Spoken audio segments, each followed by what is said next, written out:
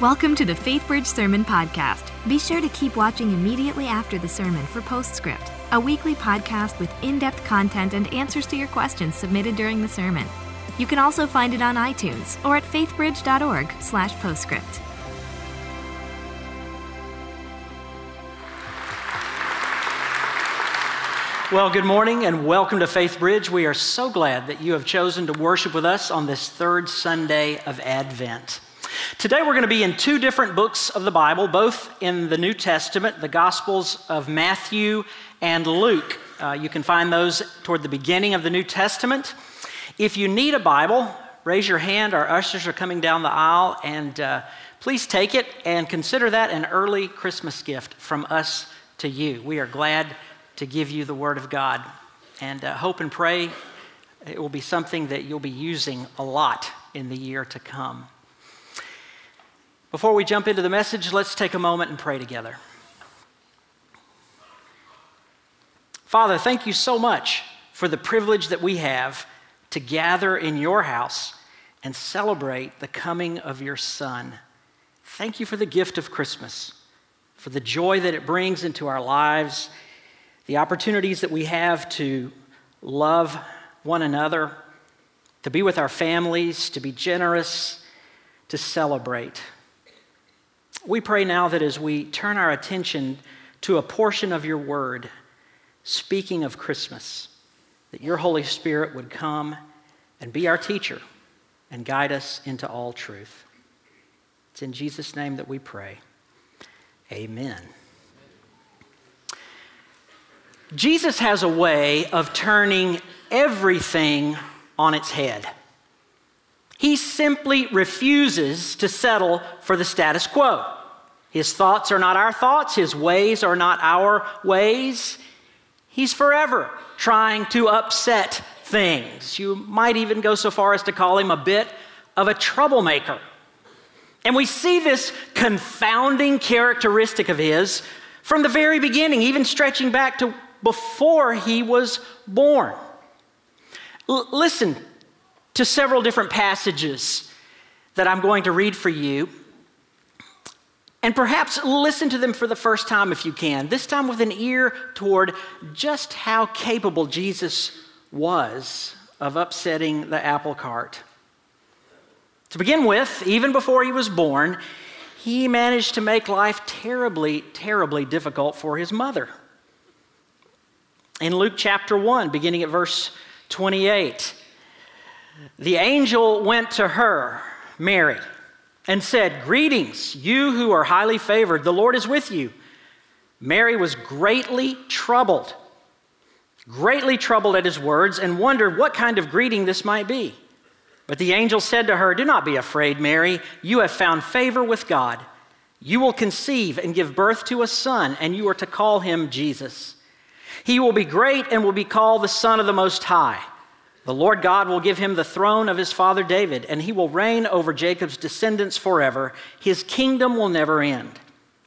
"How will this be?" Mary asked the angel, "since I am a virgin?"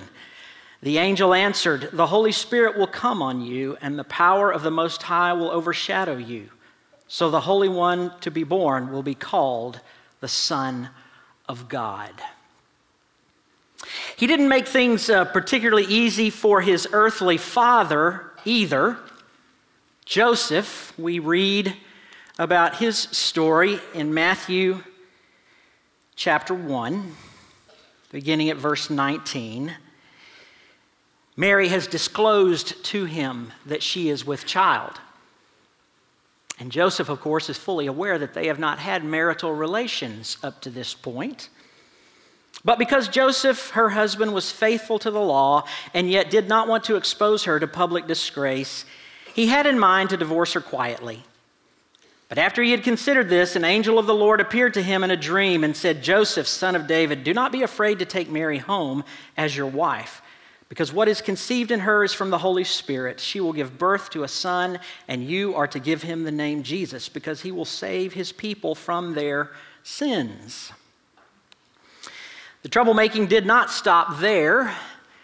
Jesus could not have picked a more inopportune time for his arrival. As you probably are aware, his mom and dad were traveling, and as things turned out, Jesus was born in a cave. Adam shared with us last week the most, inhospitable of environments to give birth. But there he comes at exactly the wrong time in exactly the wrong circumstances. And innocent bystanders were swept up in the whole thing as well. We read in Luke chapter 2, beginning in verse 8, "And there were shepherds living out in the fields nearby, keeping watch over their flocks at night." You might say they were just minding their own business. "An angel of the Lord appeared to them, and the glory of the Lord shone around them, and they were terrified. But the angel said to them, 'Do not be afraid. I bring you good news that will cause great joy for all the people. Today in the town of David, a Savior has been born to you. He is the Messiah, the Lord.'" And like an earthquake rippling out from its epicenter, the troublemaking of Jesus then spread to all the world, certainly to all the world of that time. We read in Matthew chapter 2, "After Jesus was born in Bethlehem in Judea, during the time of King Herod, Magi from the east came to Jerusalem and asked, 'Where is the one who has been born King of the Jews? We saw his star when it rose, and we have come to worship him.' When King Herod heard this, he was disturbed, and all Jerusalem with him." Now, for many of us, these stories perhaps don't even so much as raise an eyebrow. They are so familiar to us. We've heard them so many times. But try to put yourself in the shoes of those who were experiencing these things, the ones who actually went through what we just read. Can you imagine how incredibly upsetting the whole thing must have been for Mary and for Joseph and the shepherds and all of the people of Jerusalem? Things were happening that weren't supposed to happen. Jesus didn't do anything the way he was supposed to. He was announced as the Messiah, the Savior, the Lord, the one who would come and deliver his people. But he didn't come like a Messiah. You see, the Messiah was the one who would deliver the nation of Israel from their Roman oppressors, who would restore the nation of Israel to worldwide prominence. Messiahs are not supposed to be born in caves. That's not the way that works. The birth of the Messiah was not to be announced to shepherds, those who occupied the lowest rung of the social ladder.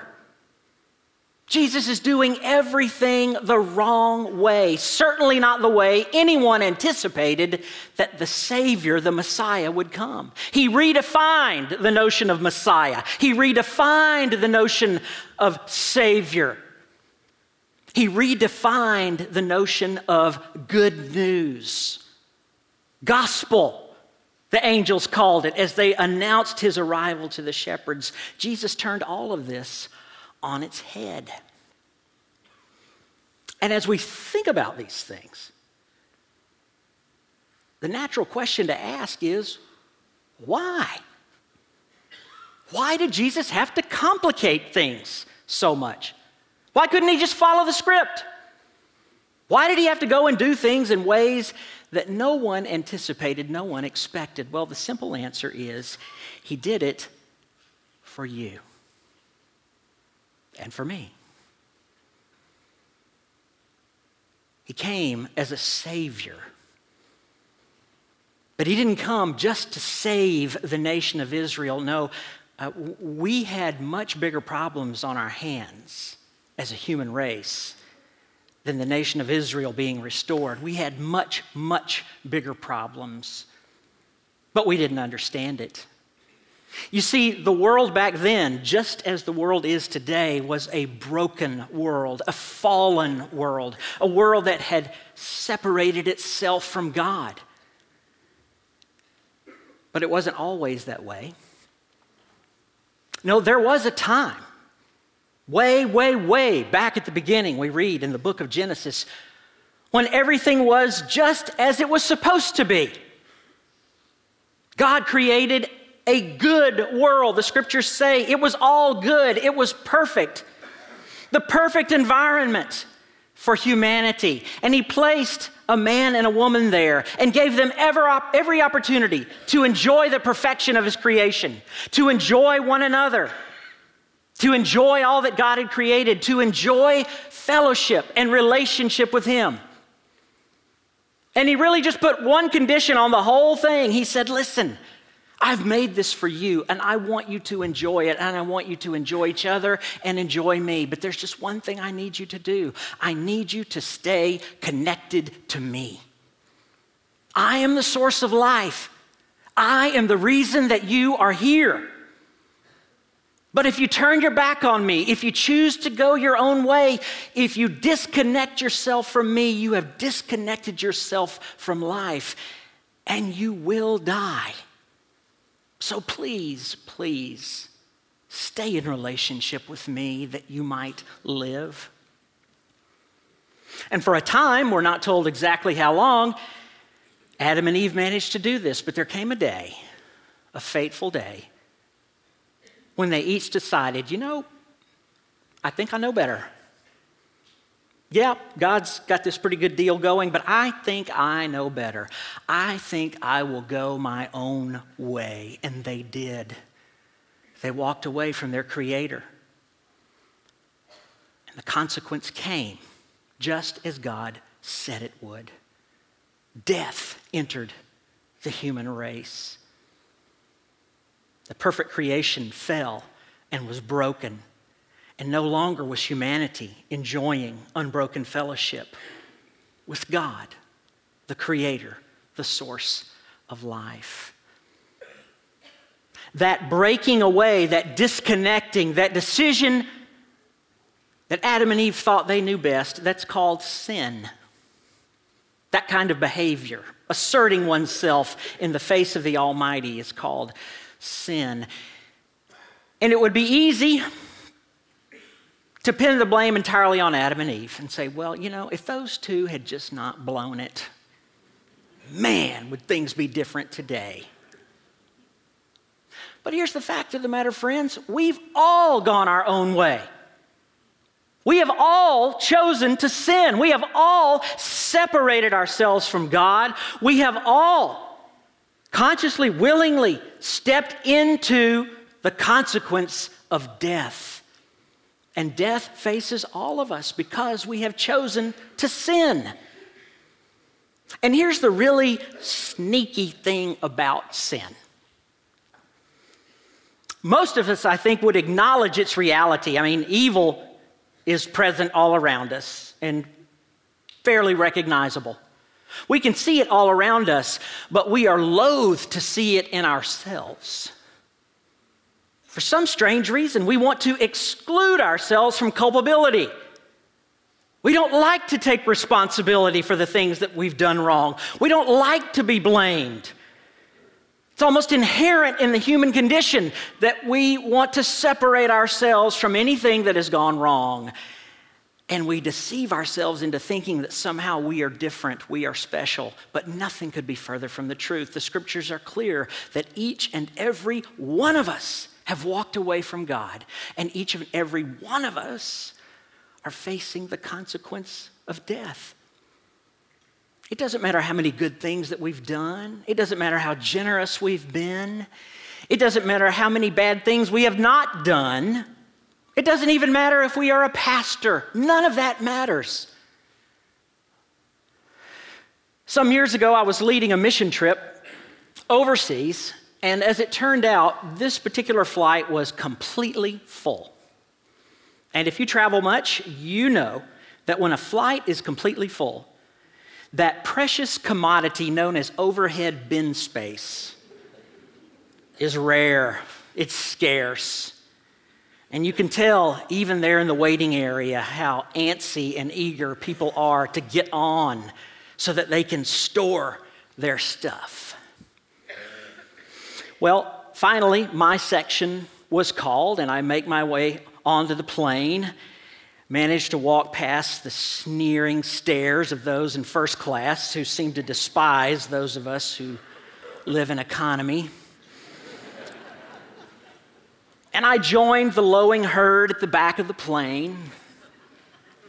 And when I got to my seat, I was thrilled to look up and see right above my seat, there was space. And as I was reaching down to grab my bag, a man, 2 people behind me, lunged forward, pushed his way forward over these 2 little ladies and threw his bag into the space. It took me half a second to kind of realize what had happened, but when I became fully aware, I wanted to take that man's life.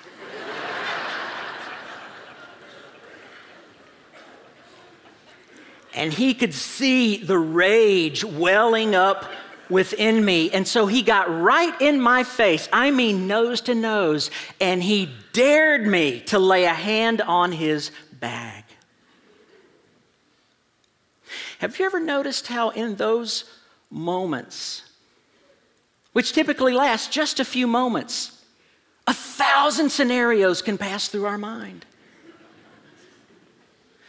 I thought of hundreds of things that I wanted to say, none of them typically associated with a pastor.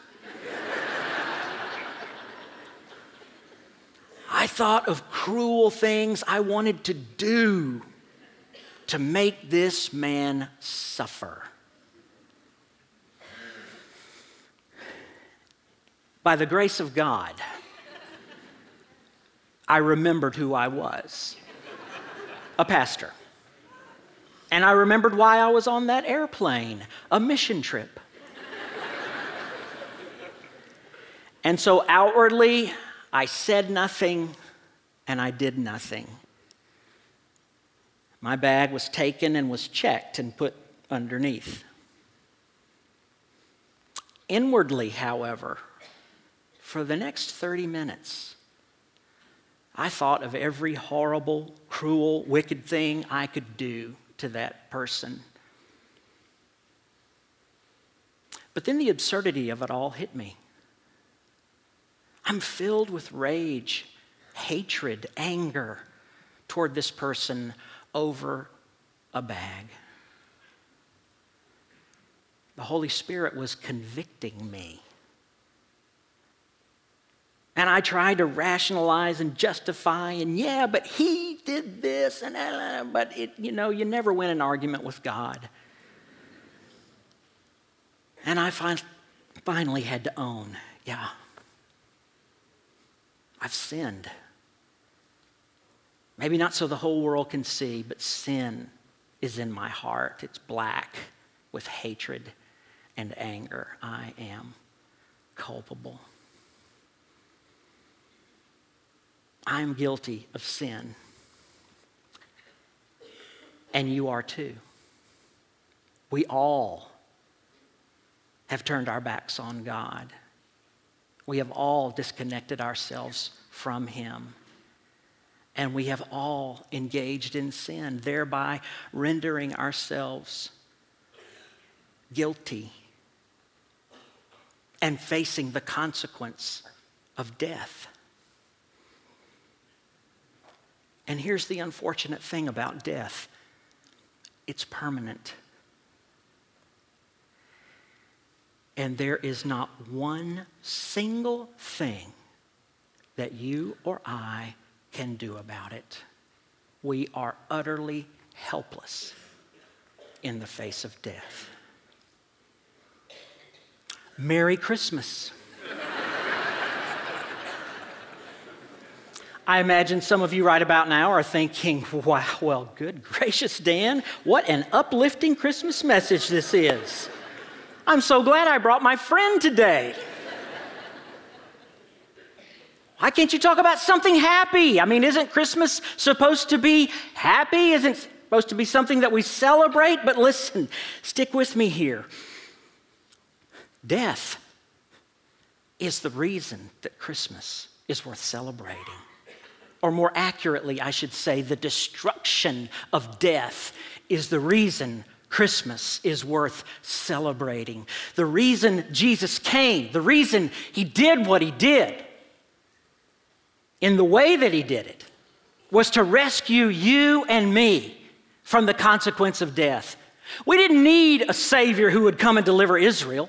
We didn't need a Savior who would live a normal, happy life in a palace and then die and go back to heaven. No, we needed a Savior who would come to earth, who would identify with us, who would walk among us, who would be God in the flesh, and would ultimately take our sins upon himself to the cross, dying in our place, and then being raised to new life, leading those of us who would follow him into eternal life. That's why Christmas is worth celebrating. If that isn't enough to celebrate, then I don't know what is. You and I were doomed, and we were set free. You and I were bound for an eternity apart from God, and we were restored. And we've been given the opportunity to step back into the reality that God intended from the very start. He did not leave us to our own devices. No, he chose to walk among us and provide a way out of no way for you and for me. That is why we celebrate Christmas. And I'm sure you can appreciate how wonderful it is to be saved from death. When I was in college, not far from our campus was a pond, and from time to time we would go swim there. And I remember one beautiful spring afternoon, a group of guys went, and we were on the dock that jutted out into the deepest part of the pond. And boys will be boys. Before you know it, we're in this big wrestling match and roughhousing and all this kind of thing. And about 8 of us tumbled right over into the water. And of course, we're all jostling to try to get back up on the dock to see who else we can push off. What I did not know, but became quickly aware of, was that a classmate of mine did not know how to swim. And in his terror, he was doing everything he could to keep his head above water, up to and including using me as a flotation device and holding my head underwater. And the seconds seemed like hours. I could not get away from him. And for a moment, I thought, this is it. I'm going to meet my Maker. When suddenly someone grabbed my arm like a vice and shoved me to the surface, where I thankfully gasped all the air I possibly could. It was my roommate. He had remained on the dock, and he saw what was happening and jumped in and saved me.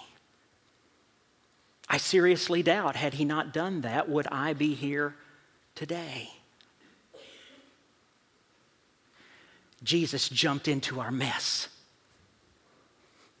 Jesus jumped into the mess that we created, the death that we brought upon ourselves, and he saved us. He has delivered us. He has provided a way out of no way. He completely redefined death. But that's not all. Not only did he redefine death, Jesus redefined life. He's not only saved us to an awesome future with God Almighty throughout eternity, he's brought life to us today. And he offers life to us today. Eternal life isn't for the hereafter, it's for the here and now. And he's created a way for you and for me to know the living God today, now, to be in a relationship with God. He's created a way for us to find victory over the sin that would destroy us and our relationships and our lives. He's brought to us strength and hope and perseverance in seasons of suffering and pain, things that this world could never offer. He wants to infuse meaning and purpose into our lives, to let us know we're not here by accident. It's not some afterthought. It's not some happenstance conglomeration of molecules. No, we are here because a loving God placed us here for a reason. And Jesus wants to reveal that to us. Jesus wants to invite us to join him in redefining reality. But above all of that, more than anything else, Jesus just wants you to know how much he loves you and how desperately he desires to receive your love in return. Today, a table is set before us. And you know, it's a table that Jesus set. And he set it for us for two reasons at least. One, of course, is to be a reminder of what he did for us on that cross, reminding us that there was a price to be paid for life, and it was his broken body. It's a reminder that his blood was shed for you and for me for the forgiveness of our sins. But it's not just a reminder. Now, it's an invitation.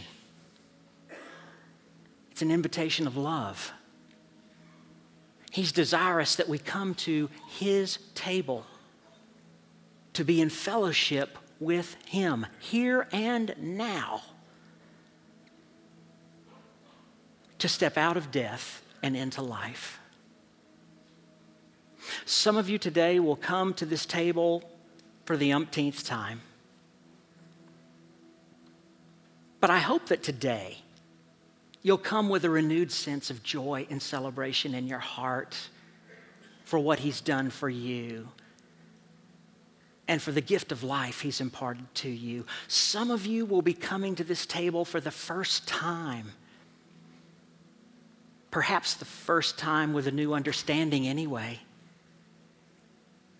And if that is you, I want you to know you're not here by accident today. You're here because God loves you enough to draw you to himself. He's inviting you to his table. And he's wanting you to know he loves you. He forgives you. And Christmas is all about imparting his life to you. In just a moment, the ushers are going to guide us to this table of celebration. And as you come, you're invited to take one of the crackers there. They are gluten-free. Dip it in the cup and then partake. If you need to stay and pray for a moment, you're welcome to do that on the stairs, or if you'd like to return to your seat, you can do that as well. We're going to ask that you maintain a spirit of worship and not begin to leave and not begin conversation, but to join and to be a part of the good news that was proclaimed, good news of great joy for all the people. Let's pray.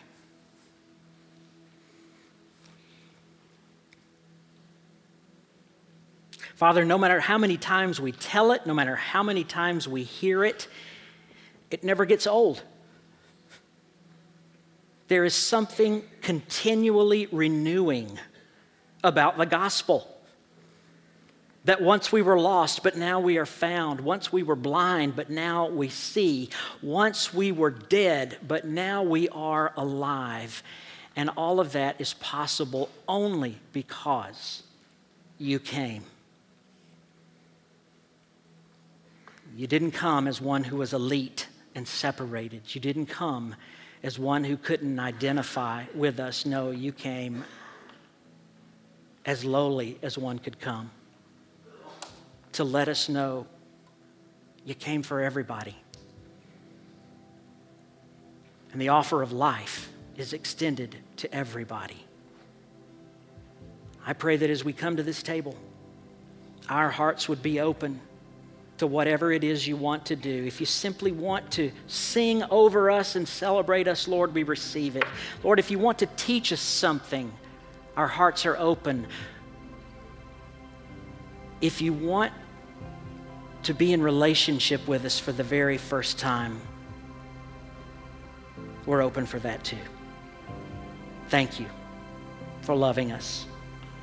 And thank you for Christmas. It's in the precious name of Jesus that we pray. Amen and amen. Welcome to Postscript. Here we hope to answer your questions and help you dig deeper into the messages and sermons at FaithBridge by talking with the teacher of the day.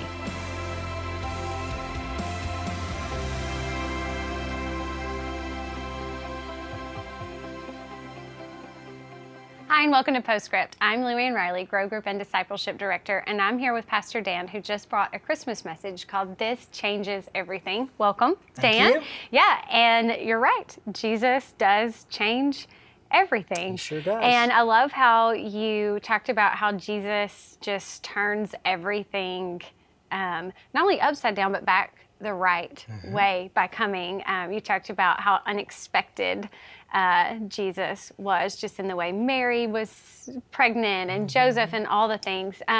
We did have we had a question come in. Okay. One of the questions was, so you told the story about being on the airline and Right. putting up your bag, which I love because we can all relate to those moments. And the man who sort of kind of trumped you and took the space. The question was, do you think that man could have been an angel? Well, I'm not going to say absolutely yes or no, either one.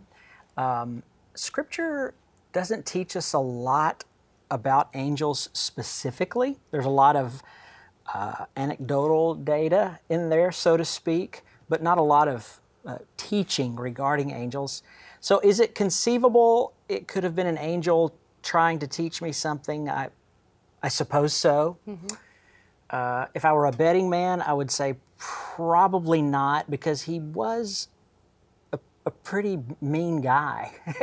It wasn't like he was trying to teach me something. He was angry. That just doesn't seem real angelic to me. So. Interesting to think about. That's my take. That's yeah. for sure.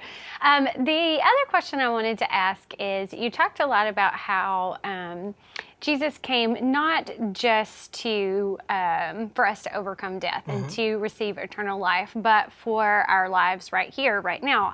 And you talked about the passage where it says that He comes to give us abundant life.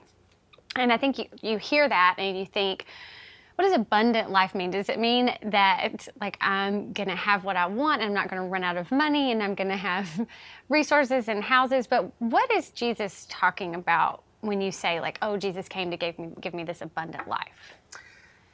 It's always struck me as odd, curious, that when we human beings talk about abundant or eternal life, we want to associate temporal things with it. Things like money or good health or being free from worry, or these things that are really only going to be a part of this existence. We get it in our heads that those are eternal, or they somehow constitute eternal life. I don't think so. I think the kind of life that Jesus is referring to when He promises abundant life is, first and foremost, a life that is rooted in a relationship with Him, the source of life, that enables us to experience life and appreciate the things that are going to last. Love, joy, peace, patience, the gifts of the Spirit, the importance of healthy, God-honoring relationships, a heart that is pure and wants to worship God and wants to know God. I think these are the things that Jesus wants to impart to us. Our society just doesn't attach a lot of value to those, so we naturally think, oh, well, abundance is stuff. But I don't think that's what Jesus is about there. I think He's about calling us to a higher plane of living that, if we will give a chance, if we will explore, we will come to see far exceeds anything that this world has to offer. Yeah, that's good, because I do think we associate it with that. And in the message, you talked about just how Jesus coming, as we approach Christmas Eve or approach Christmas this week, that there were quite a few things that you listed off that he came for us to know him and to have purpose and meaning and to draw into this relationship. And then that's where the abundance is found. Yeah, so it's a good message to think about as we approach Christmas Eve, like just the powerful impact of Jesus coming on our lives. Amen. Yeah, so thank you for the message today. Thank you for joining us here for Postscript. We won't have Postscript next week for Christmas Eve, but we'll be back here December 31st for Duffy Robbins. Hope you'll join us back then. Thanks for joining us for Postscript. Help us keep the podcast interactive by submitting your questions during the morning services. Learn more at faithbridge.org/postscript.